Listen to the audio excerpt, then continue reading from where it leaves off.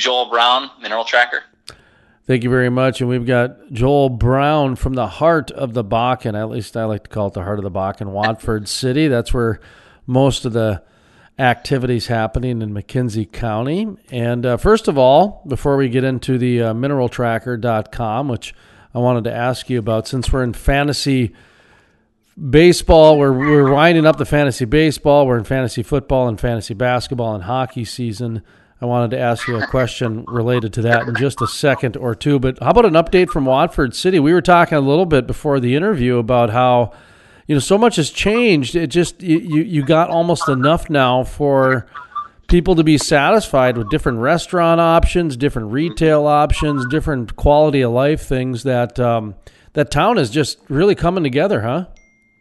Yeah, and it's kind of interesting timing to even have this conversation, Jason, because we just finished a big community survey, essentially sending out this survey asking, what do you like about Watford? What do you think we still need to do differently? Just kind of a whole gamut of opinions on Watford from the people who are living in the area. And one of the great things that I saw that came across in that is that despite how quickly Watford has grown and, some of the growing pains that we'd gone through earlier on, as we were really experiencing an oil boom, we've maintained a really great community feel here. We had just constant comments throughout that entire survey saying, we came from Oklahoma, we came from Alaska, we came from wherever, and instantly felt accepted in this community. So I think that Watford is really unique in that we've grown really fast. We've added a lot. And we've definitely had our road bumps along the way, but honestly, at this point in time, I think Watford is a really desirable community to live in, and the ability for it to have maintained that strong sense of community, I think, is something incredibly unique. And if you talk to people around the state, we're finally seeing the brand of Watford City change a little bit. I think there was a perception out there from, back in 2012 through 2014 as things were just kind of out of control for a little bit of time, that it was all man camps and just a lot of nasty stuff going on, tons of crime. People were kind of scared of this narrative of a boom town in western North Dakota. But if you come visit Watford today, it is so far from that. It's a really beautiful community with a lot of young families, a lot of nice new restaurants. It's an attractive place to live, lots of recreation. And so I think as we're able to bring more and more people into Watford to see what it's actually like, we're beginning to see that narrative and that perception around the state kind of shift. And I mean, we were just most recently named I think it was the nicest town in North Dakota this year. I forget what the exact award was, but we're getting noticed for some of these awards now. So it's a fun community to live in, and it's fun to be able to talk about how much we like our hometown here. I think it's incredible just to see the growth that's happened from a percentage standpoint. How they say 1, 2, 3% is just great growth for a community. 5% is just like, how do we contain it? Well, you guys have had like 300% growth in the last 5 years. I mean, that's the stuff that you read about in history class. Mm-hmm. And of course, with if anybody wants to have a good chuckle, go to the Crude Life and listen to some of the former interviews with Mayor Brent Sanford, who's now Lieutenant Governor. I mean, we're talking about kids using outhouses during the wintertime because the school exploded so much in population. But the best part was everybody was okay with it. Nobody was, calling social services in or the FEMA or anything like that. That's the one thing I really loved about this whole thing was that you guys really became the bootstrapping community that ag and energy's always been known as, because you guys were more or less an ag community before with ranching and and some crop. What is it? Sugar beets out there and a lot more wheat, a lot more ranching. Those are probably the bigger, not really sugar beets out here so much. No, that's a little more east in Montana. Sorry about that. But okay, so I was going to say sunflowers actually is what I meant to say, but sugar beets came out. But anyway, point is though, it's a little bit more ranching and some ag.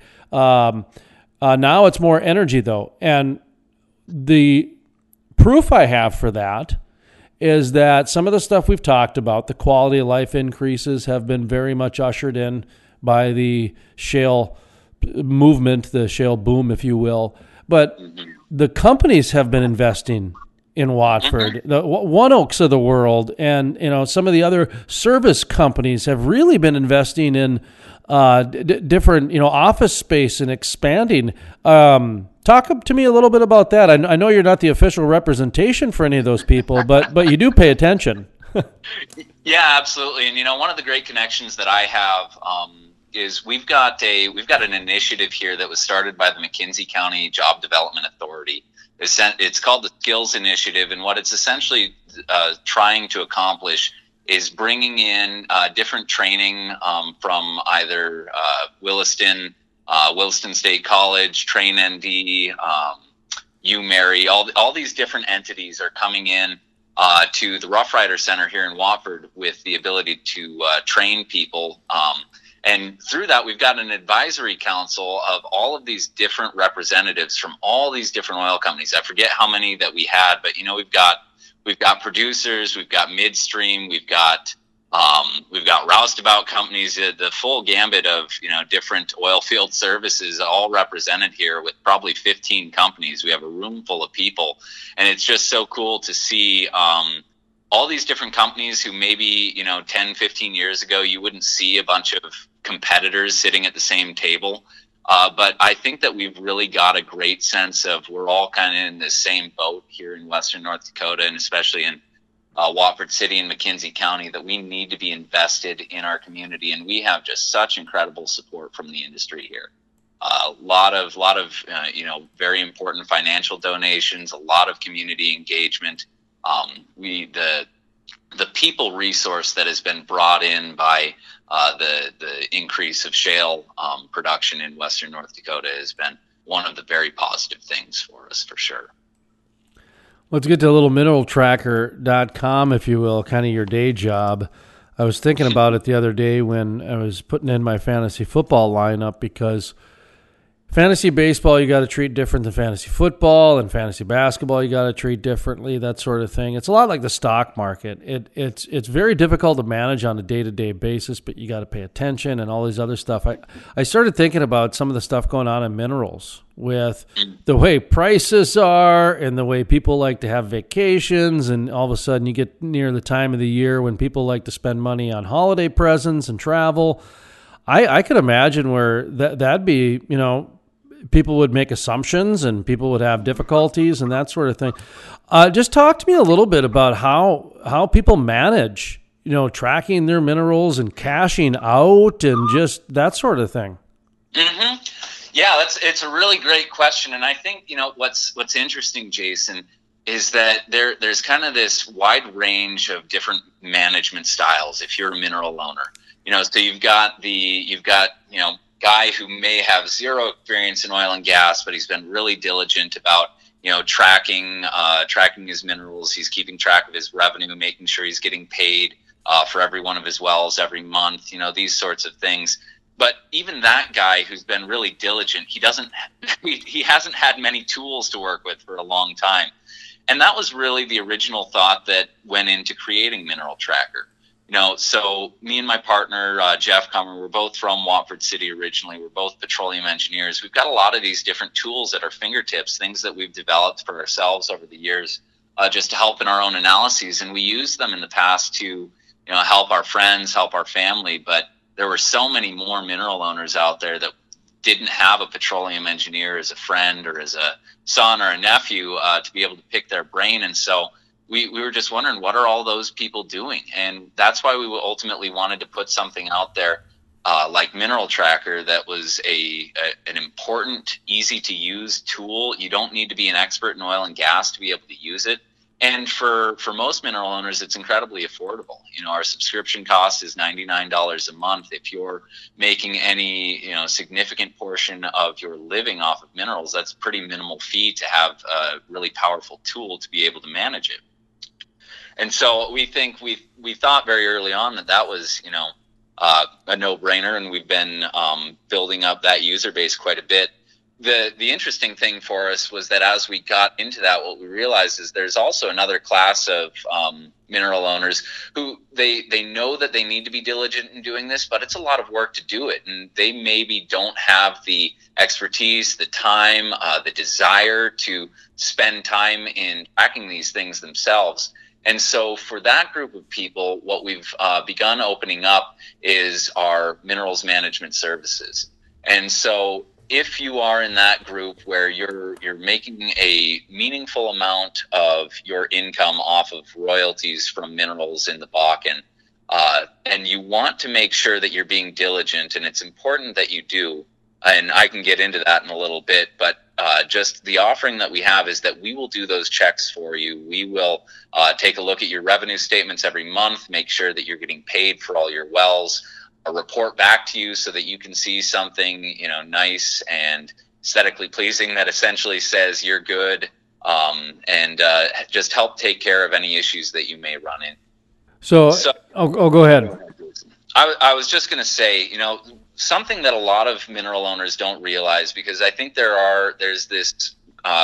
can be this mindset for mineral owners, non-op owners sometimes, that the oil company's taking care of it.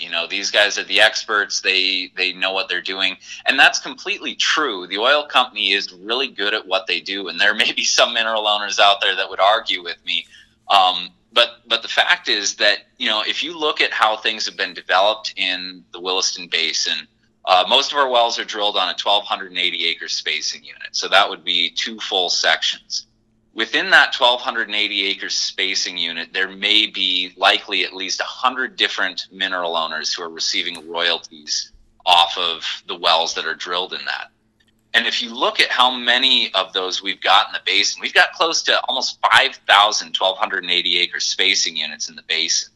And so if you multiply that out, it comes out to maybe about 500,000 different people receiving royalties across the state. And if you look at who's producing and who's paying it, it's, if you look at the production in the basin, it's maybe, 15 companies that make up the top 95% of the production in the basin.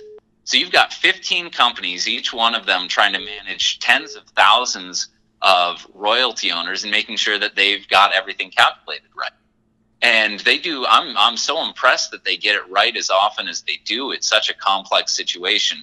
But the fact is that if you want to be diligent and make sure that you are being compensated fairly and correctly, you need to have some active role in watching out for your own best interests, because the oil company isn't going to have the ability to do that for every single person, not the way that you could. So that's kind of the perspective that we've come into this entire thing with. I was going to say, those are the two things I wrote down. Was the first one is personalized interest, meaning that the oil company cannot know what the mineral owner's interests are outside of getting the most money for those minerals. That's pretty much, outside of that, they can't know what's going on in each individual's personal bank accounts, that sort of thing. So I'm glad you addressed that, because I was going to ask you about that.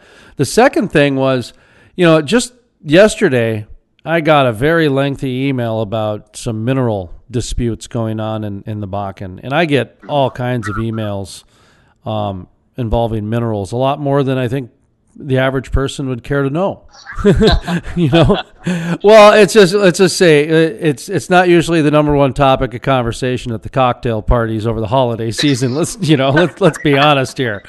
But but at the same time, there's a lot of passion that was in this gentleman's email and other emails generally that relate to that. I'm sure you guys have gotten emails like this. I'm sure that you guys have made tweaks to your software. I'm sure that, you guys have had meetings and said, we've probably made a mistake. What did we learn from this? Have you guys made any changes to the process or the logistics along the way? Kind of some things that you've seen either from people emailing you or trends you've noticed that should be gone a different way. Do you understand the question? Yeah, certainly. I mean, so for instance, Mineral Tracker is still a relatively new platform. It's a software that we launched back in September of 2018 to the public. And so we have continually been changing it, trying to make it better, adding features, figuring out different ways to structure it. We get a lot of suggestion. Our very active users, and we're a small enough team still that those emails come, directly to, or they get filtered directly to me and Jeff, right at the top, and we'll go and kind of weigh out what it is. And a lot of our changes have come directly from our user suggestions. So there's within Mineral Tracker, there's a feature that allows you to reach out to us, and we love getting good suggestions on how we can make the platform better, easier to use. And the other thing is that this entire the nature of what we're doing is so dynamic. It shifts with markets. It shifts with the technological changes that are taking place in the industry. Because a lot of what we're doing is we're projecting and we're estimating, revenue amounts associated with oil and gas production. So you need to have your finger on a lot of different things, and you need to be able to analyze the trends of where the industry is going. You need to be able to understand how much better wells are getting with the newest generation of completions, things along those lines.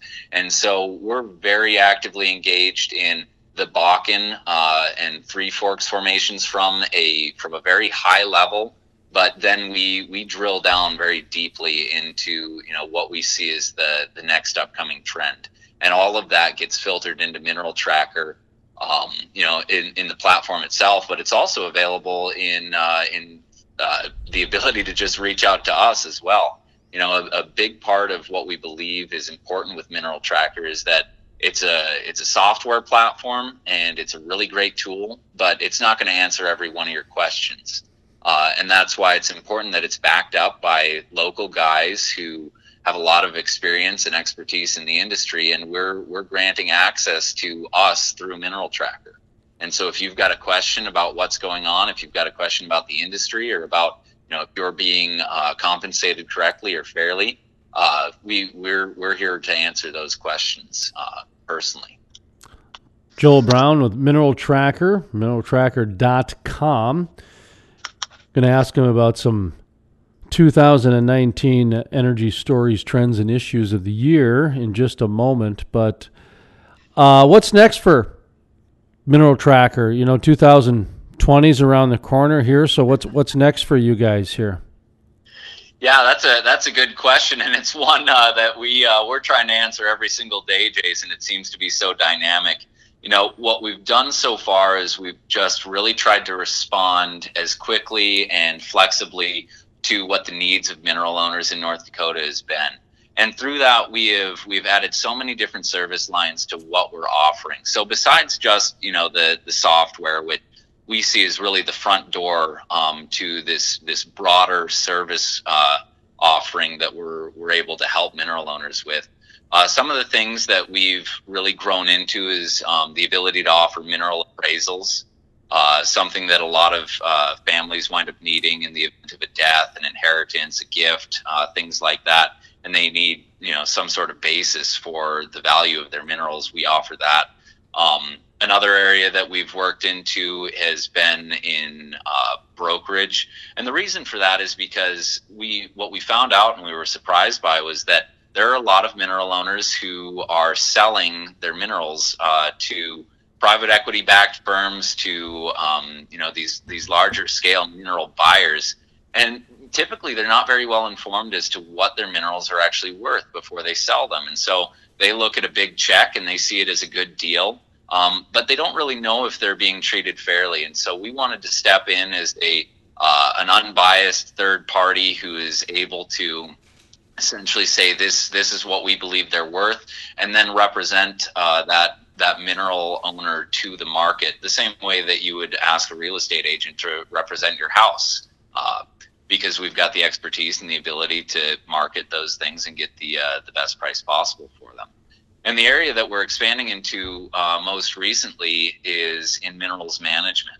And so, like I had talked about earlier in this call, there's a broad group of people out there that they know that it's important that they are managing their minerals, that they're being diligent about this, because it's a generational asset. It's not something that is just going to be a benefit to you and your generation. It's going to be beneficial to your children and potentially down the line.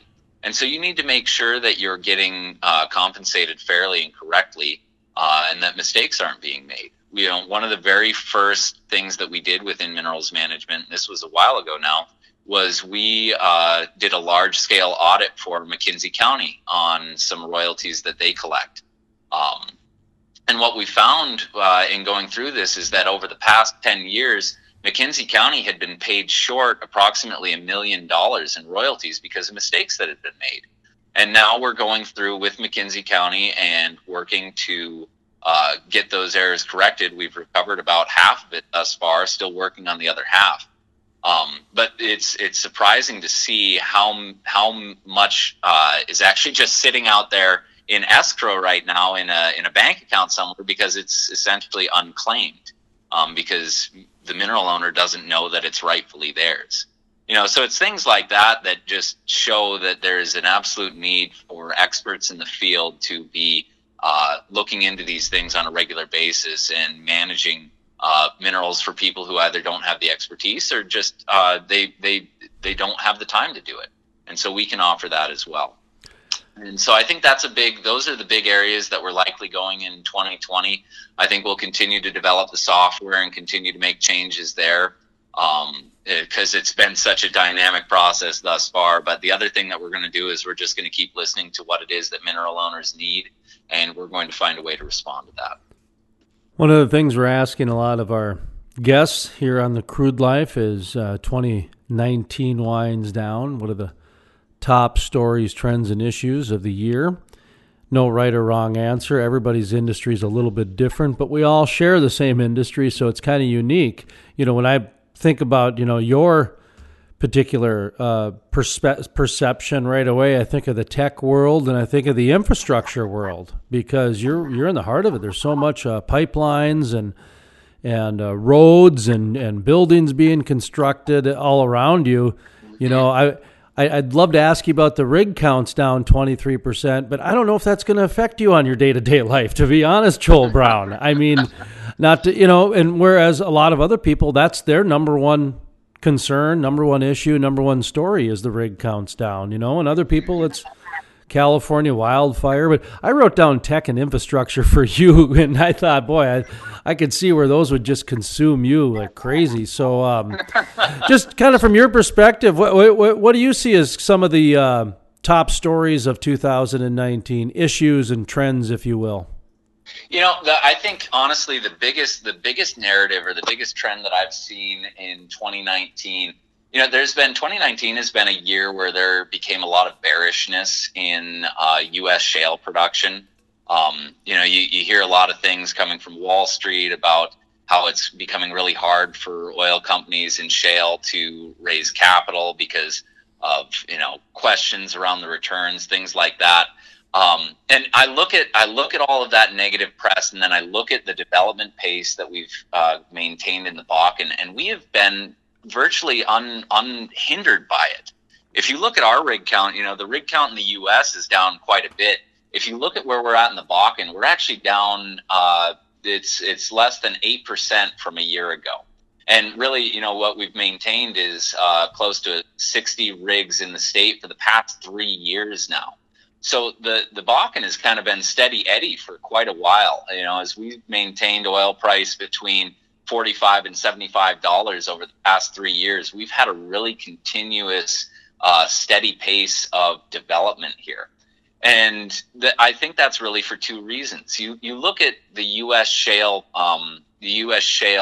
revolution, and the 800-pound gorilla in the U.S. is the Permian Basin. The Permian Basin operates over 400 rigs in comparison to the approximate 60 in the Bakken.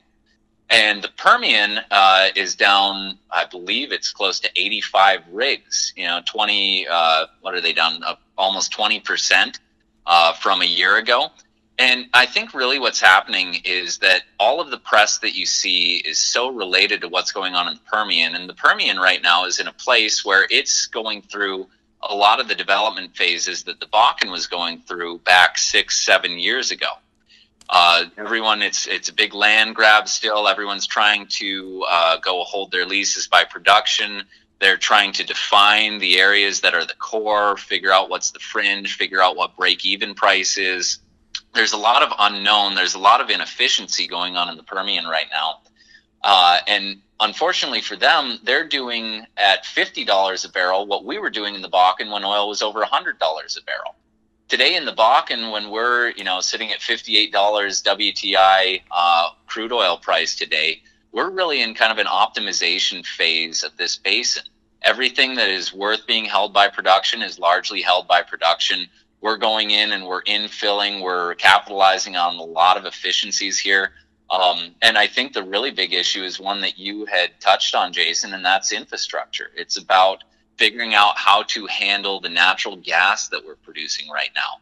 And so I see that as kind of the developing trend for the Bakken is, really that production and development is going to maintain at a steady rate, a very healthy rate. And the biggest thing is going to be increasing our gas takeaway and gas processing infrastructure to be able to continue at that rate. If you look at what's happened in the Bakken over the past year, we are continuing to set new production records almost month over month.